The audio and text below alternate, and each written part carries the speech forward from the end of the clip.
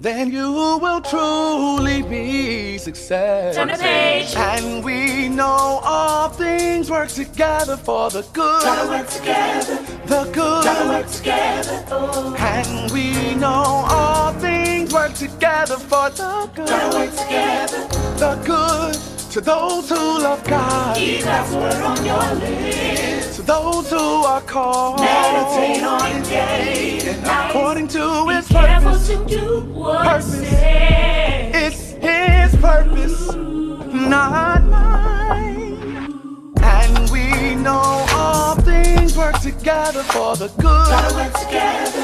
The good. Gotta work together. Oh. And we know all things work together for the good. Gotta work together.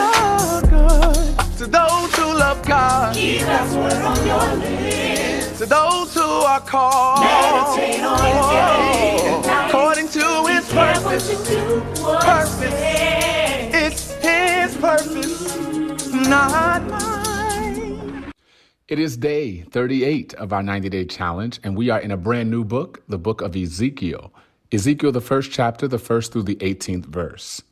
In my 30th year, in the 4th month on the 5th day, while I was among the exiles by the Kabar River, the heavens were opened and I saw visions of God.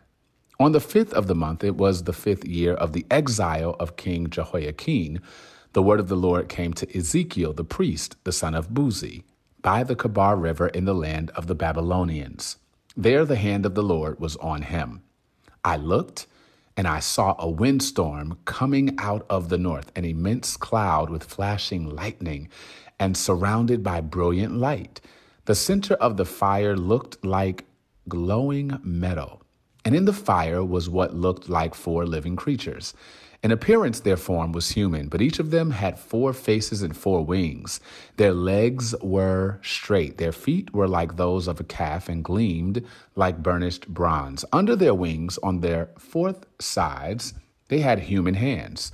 All 4 of them had faces and wings, and the wings of one touched the wings of another. Each one went straight ahead. They did not turn as they moved. Their faces looked like this. Each of the 4 had the face of a human being, and on the right side, each had the face of a lion, and on the left, the face of an ox. Each also had the face of an eagle. Such were their faces. They each had 2 wings, spreading out upward, each wing touching that of the creature on either side, and each had 2 other wings covering its body. Each one went straight ahead.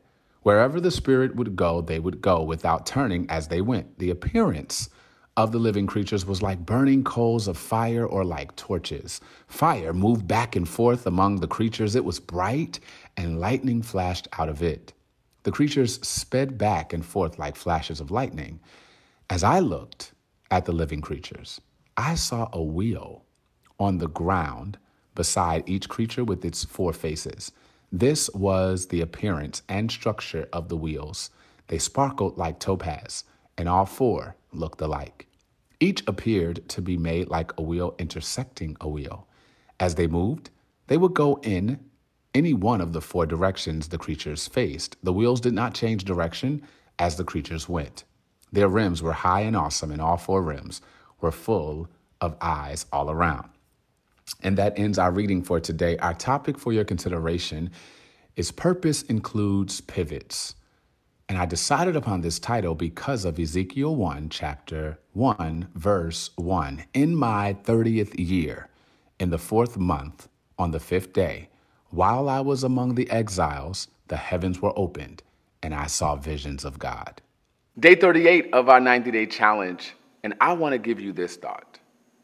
Purpose includes pivots. The Bible tells us about this character, this biblical priest and prophet Ezekiel, that Ezekiel is a visionary prophet. He has these crazy visions, but prior to him prophesying to a people who would not change, he is sequestered, removed from his hometown because of the Babylonian Empire's attack. He is now removed from home and in exile with other prisoners. 5 years pass, and he has been in exile. He's now 30 years old, and at 30, during that particular time, Someone of his character and stature would become a priest. At 30, he's supposed to be a priest, but he's in exile because purpose includes pivots. Have you ever been interrupted and now you're trying to figure out what was the purpose of that? Assignments are temporary rest stops, and even those rest stops are included in the ultimate purpose of your life. What if God is using this temporary pivot to give you a permanent perspective that will shift you into purpose and power? In short, his destiny is interrupted. I have a good friend, her name is Rose, and she literally founded a conference and a ministry titled Destiny Interrupted, because the heart of her question is, what do you do when purpose includes pivots? How do I still get up in the morning when I had a goal in mind at this particular age and now my life has taken a left turn? My friend, that is your assignment. An assignment is a temporary rest stop, an inconvenience. It could also be a pivot that shifts your perspective so that you're clear around purpose. Today, I want you to be Ezekiel. Find a vision even in the midst of exile. Find a solution even in the middle of your interruption. And when you have that positive perspective, then nothing can stop you from producing, even in the pivot. Now that we have a little bit more history on the times in which Ezekiel was born, the times in which Ezekiel reigned, and the times in which Ezekiel was called, I think you get it now. Purpose indeed requires pivots. At 30 years old, I'm sure Ezekiel thought his life would end up one way, but here he is in exile and called by God and given a vision that no other prophet can actually say, I can relate to that. Can you relate to being the Ezekiel in the midst of major or minor prophets? 7 lessons I glean from the subject matter pivot about purpose. And I think each one can speak for themselves because we see them all proven throughout Scripture or even in life circumstances. The first lesson that I want to give you today as you think about purpose and assignment, the intersection between a temporary rest stop that has a deadline and the living verb that should show up in every sentence of your life. Number one, pivots aren't prejudice. Michael Jackson wrote a song a long time ago, or rather he sang it. It doesn't matter if you're black or white. And in the same way, I want you to know that pivots happen to everyone. Whether you are rich or poor, life will pivot. Whether you are up or down, life will pivot. Whether you have a degree or not, life will pivot. Pivots are not prejudice. And because of that, I think we can insert grace when people experience unpredictable pivots.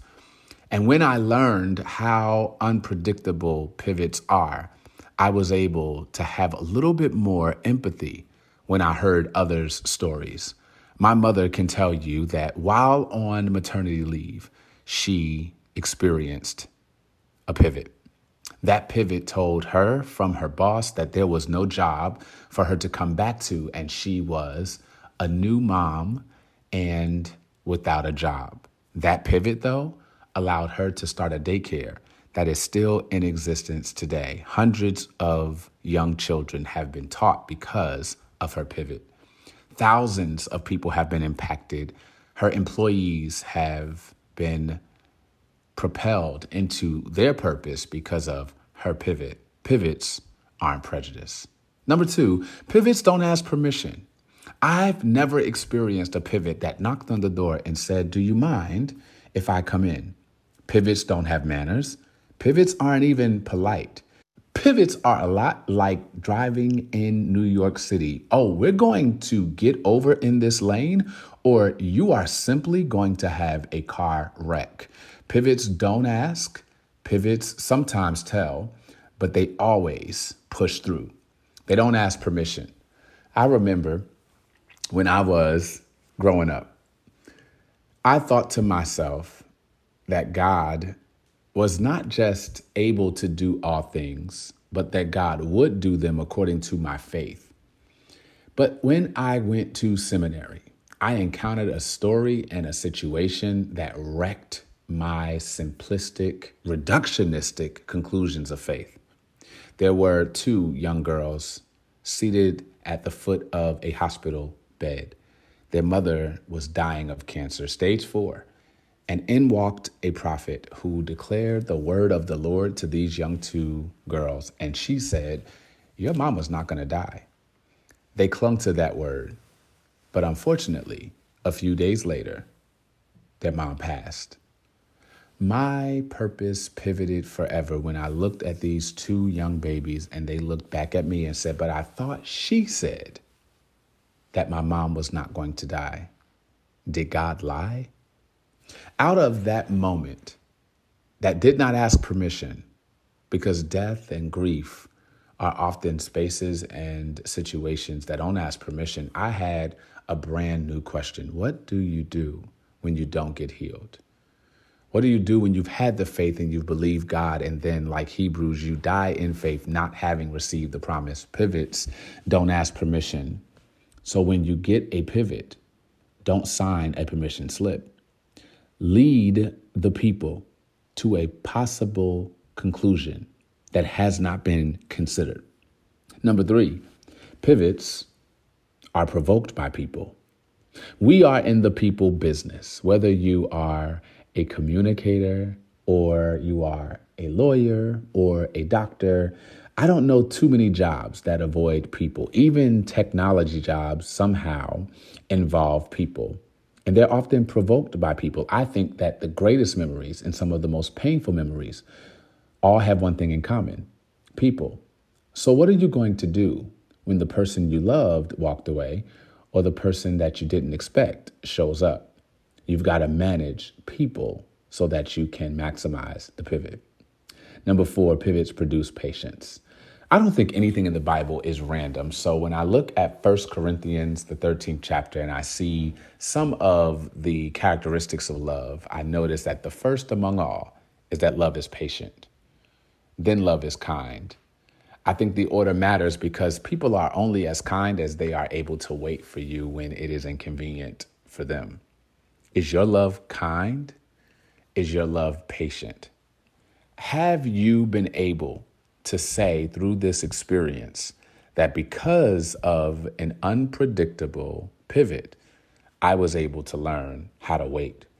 Not only did I learn how to wait on God, I learned how to wait on other people, because oftentimes we think that we are waiting on God, but the reality is God is often waiting on us. But in the patience wheel, God is teaching us to trust him and to rest during the wait. And that is something that no other person can teach you except God. Number 5, pivots teach perseverance. My friend, I'll never forget when I decided to get a double hip replacement. I think, in denial. I was hoping that God would make my dream come true, and I confused prayer with a wish list. And the doctors told me I needed a double hip replacement. I aggressively fought against that, and I prayed for a miracle. But God decided not to do the miracle the way I expected. My daughter was walking out of Pizza Hut with me at the time. She was really young, and I was a little too far ahead of her to grab her hand as I saw a car jump around the corner past the drive-thru. And the next thing I knew, my daughter was about to get hit. Because of the pain that I was in, because I could not run anymore, because I had pushed off a necessary surgery, because I wanted to believe that God would give me my dreams, my daughter almost got hit by a car. That pivot, that scene, that sight gave me permission, gave me the determination, and developed within me the perseverance to say, whatever I got to do to keep my daughter safe, I will. And I signed up that day to get my hips replaced so that if I needed to, I could rescue my child if she were in danger. Number 6, pivots are platforms. Whether the platform is high or low, pivots usher you into platforms, spaces and places that you would not have received or gone to without them. And I want to know, are you ready for the platform? Do you remember the Old Testament when Isaac is looking for a wife? Rather, Abraham is looking for a wife for Isaac, his son. He sends the servant back to Isaac's hometown. And as the servant goes, God answers prayer.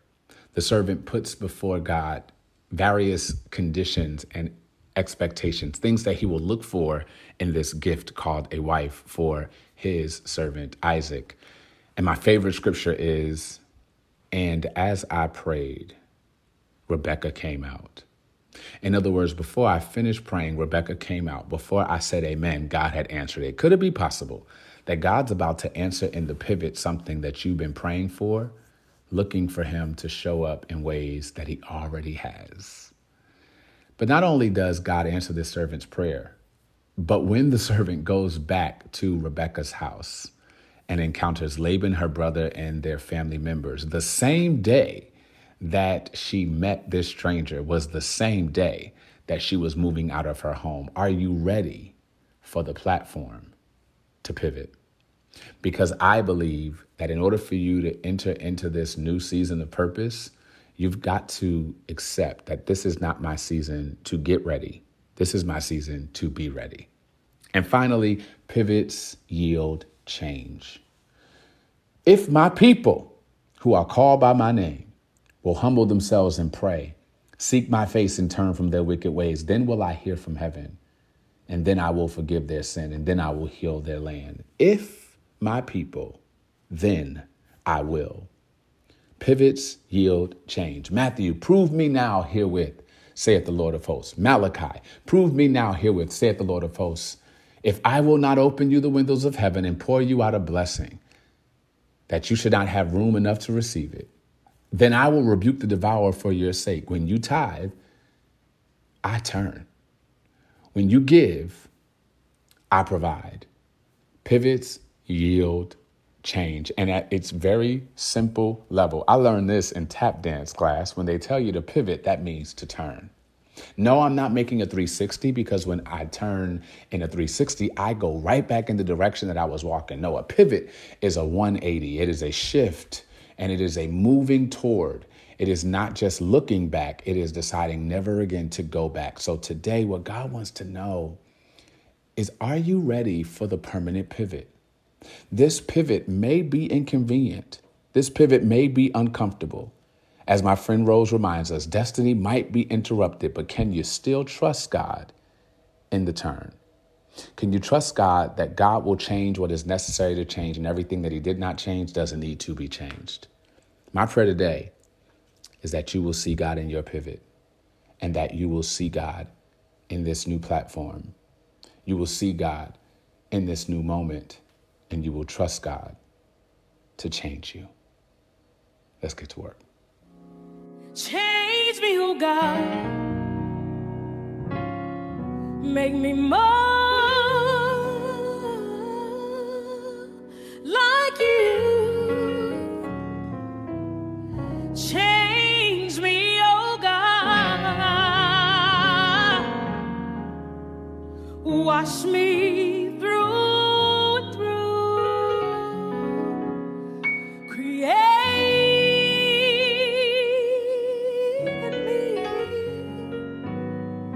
a clean heart,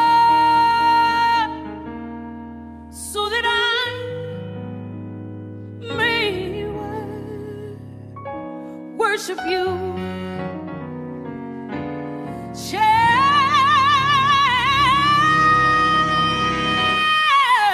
me, oh God. Make me more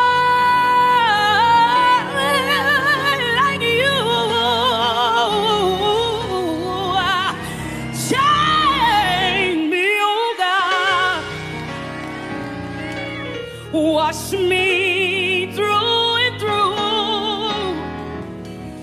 created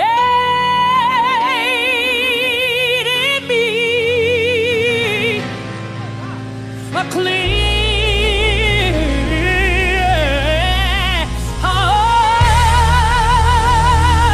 heart, so that I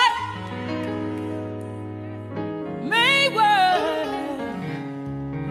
worship you. I need you to change me.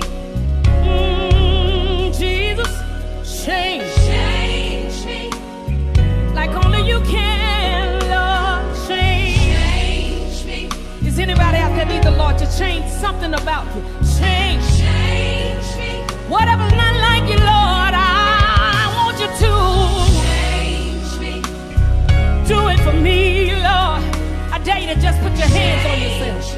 Lord, I want you to change me. Like only you can, Lord.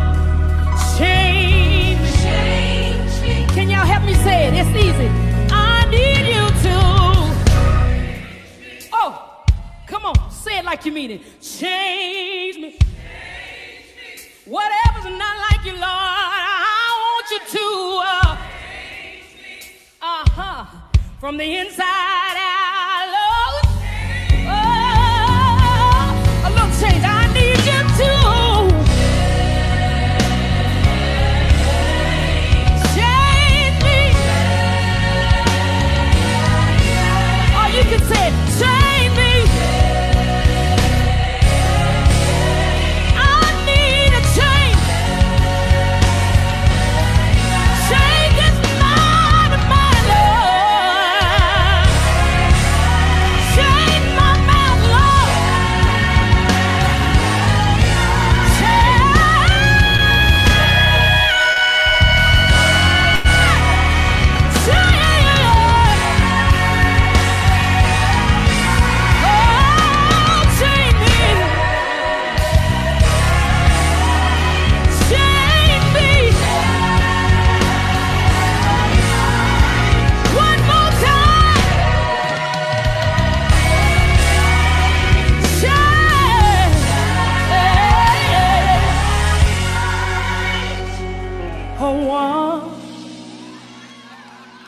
Wonderful change. Y'all remember this? Has come over.